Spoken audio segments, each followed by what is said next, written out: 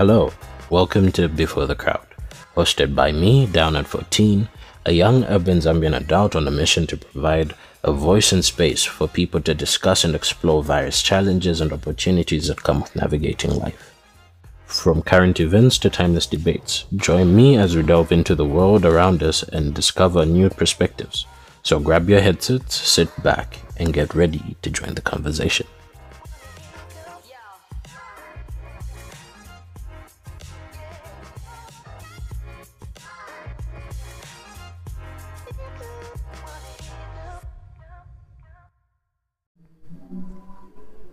Hello and what's good? I am Down at 14 and welcome to Before the Crowd.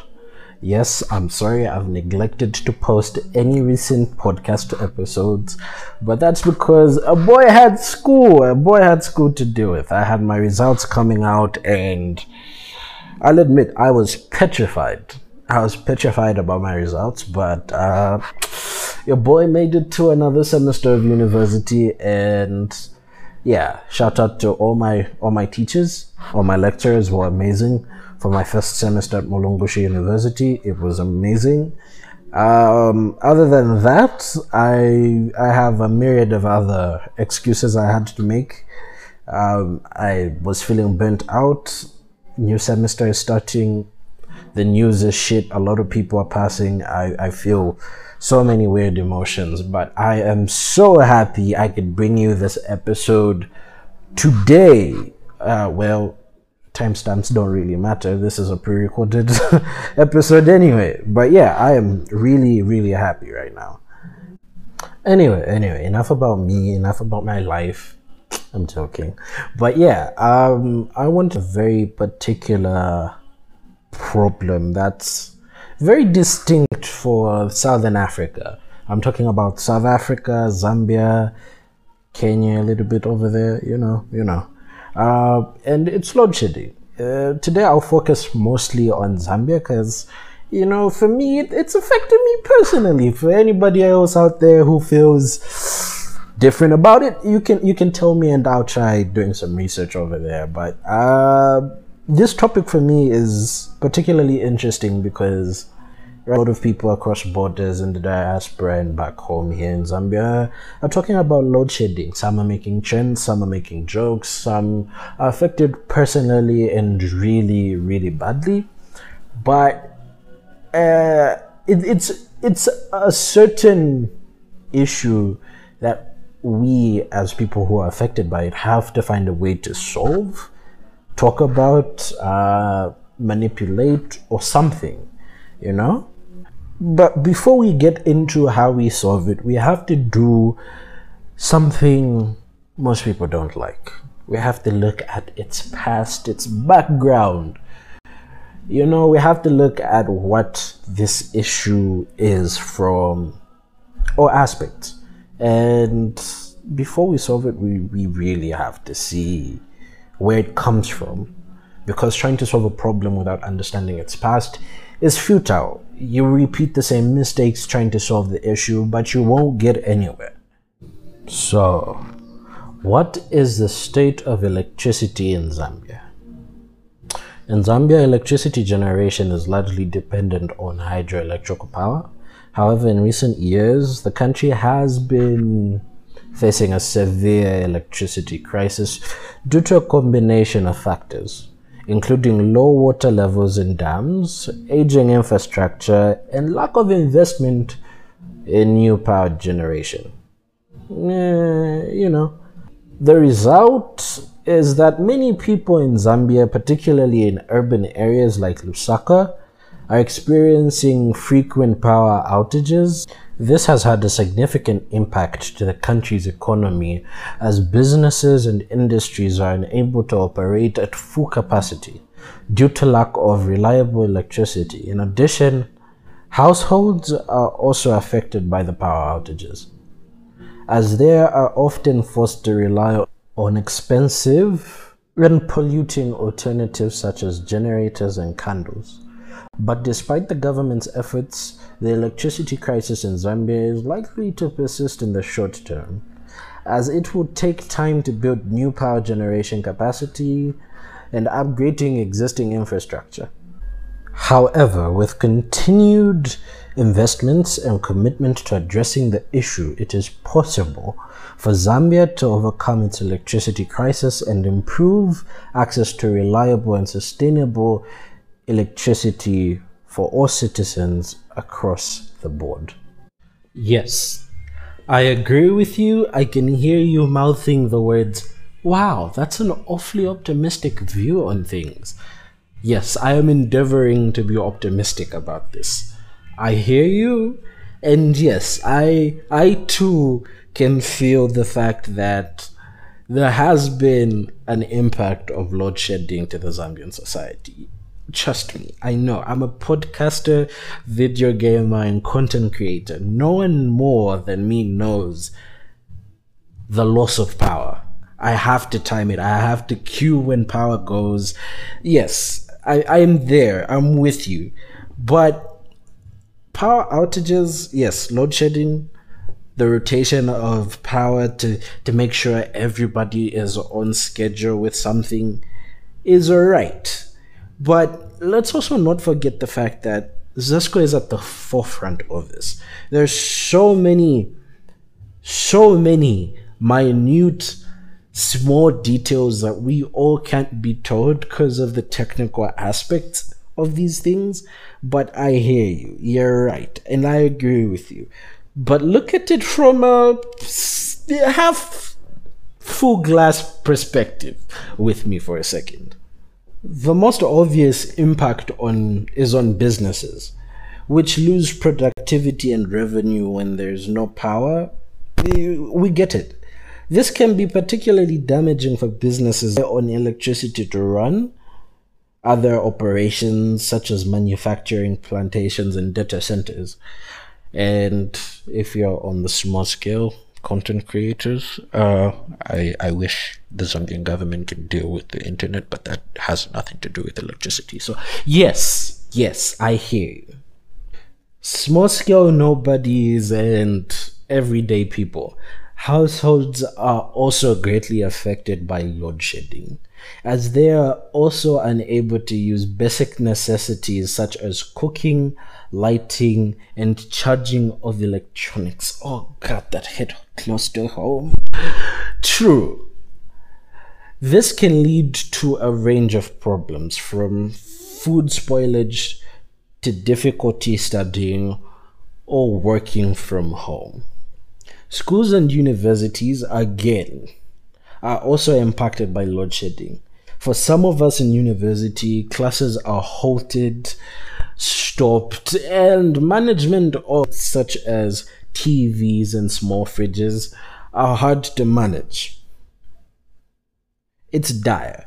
For some universities, such as the University of Zambia in Mulungushi, for instance, it's a major cause of disruption to the academic calendar in most cases, especially if you're saying it's a 12-hour stint. It can disrupt academic calendars. This can lead to delays in graduations and other negative consequences for students, especially on exam timetables. In addition to these direct impacts, load shedding also has another number of indirect impacts to the Zambian society. For example, large businesses may be less likely to invest in the country if they are concerned about the reliability of power supply. Similarly, individuals may be less likely to move to or stay in the country if they are concerned about the availability of power.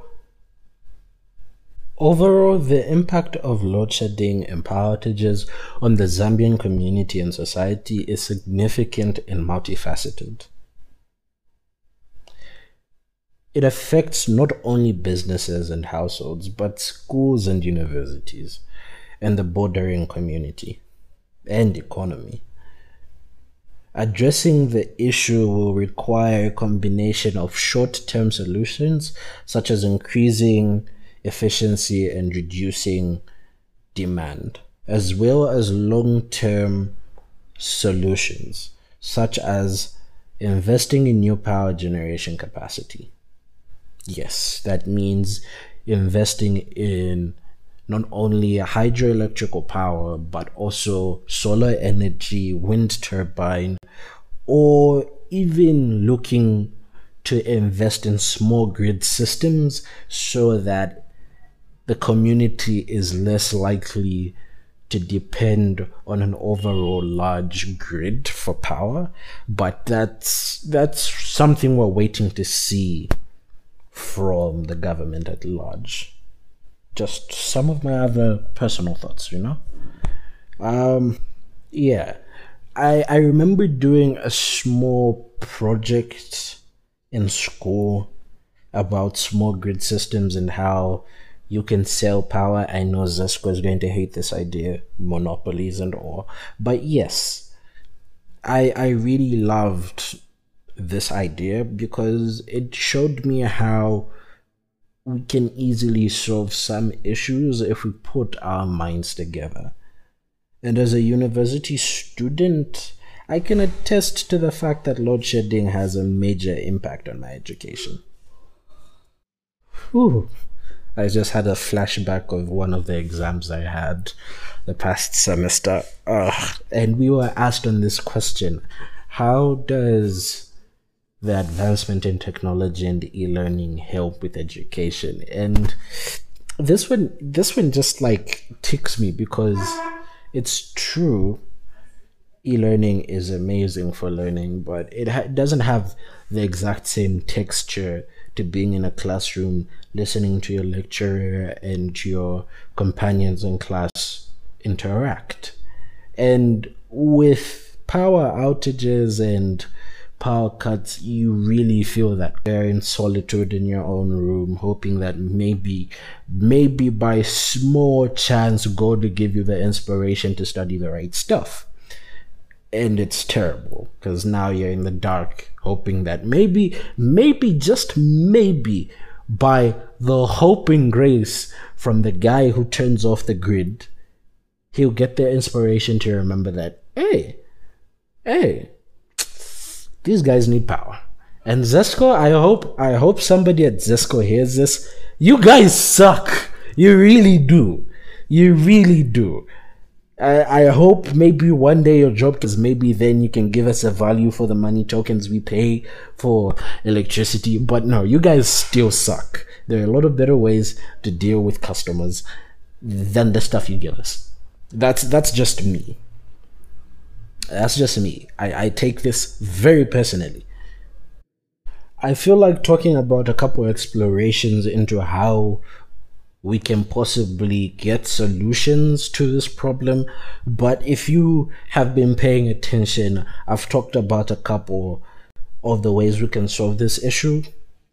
And I'm feeling lazy to talk about that. Even though I did do the research, I am feeling completely lazy to talk about it because these are issues we've been talking about since like 9th grade.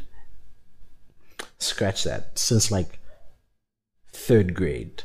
Turbine engines and whatnot, wind and solar power. There are a lot of ways for us to solve this problem, but one I feel is never expressly talked about is how we the people can actually learn to use power less, go out more into the world and enjoy the people around us. I know that's a little bit hard, especially with phones and YouTubing, especially for me who's a content creator. I'm always on my phone, so I always need a charge.